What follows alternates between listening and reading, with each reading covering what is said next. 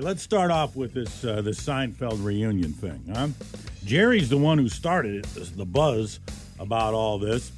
And so Jerry and Larry David, something about those two guys. So Jason Alexander was asked in an interview this week about if he knew anything about this Seinfeld reboot.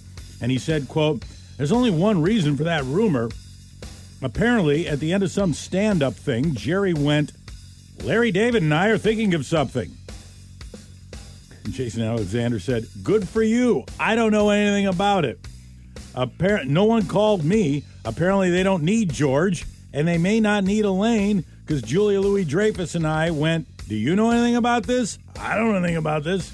And I just talked to Michael Richards the other day, and I don't think he knew anything about it." But the checks still coming. Oh yeah, for the syndication. Mm-hmm. Oh, I'm sure those are still coming in. The Crown will have its final season streaming beginning tomorrow, and they're going to do this thing in two parts. Part 1 begins streaming tomorrow on Netflix. That's like a handful of episodes. And then the second part, with another handful of episodes, will start streaming on Netflix December 14th. And they drop them all at once. It's not like a day-by-day kind of thing. Okay, so you can binge it. Yep. And this final season will cover royal events from 1997 through 2005, including the wedding of King Charles and Camilla, Diana's relationship with Dodi Fayed, the Queen's Golden Jubilee, and the budding romance between Prince William and Kate Middleton. The first part's going to focus more on Diana. I forget where we left off. She hadn't died yet. No. Right? She was... I don't think so. She had met Dodi, though. I think he was in the most recent season. She and Chuck were Splitsville. Yeah, she was hanging out on his boat and stuff like that. Yeah, when they last left, she and Charles had split. And the one that was playing Princess Diana was spot on. I assume she's coming back. They're using her again. She was spot on. The first 4 episodes are going to explore the events surrounding her death in 1997. John Fogerty of CCR fame just bought a big house. Sylvester Stallone's gated mansion in Los Angeles for $17 million.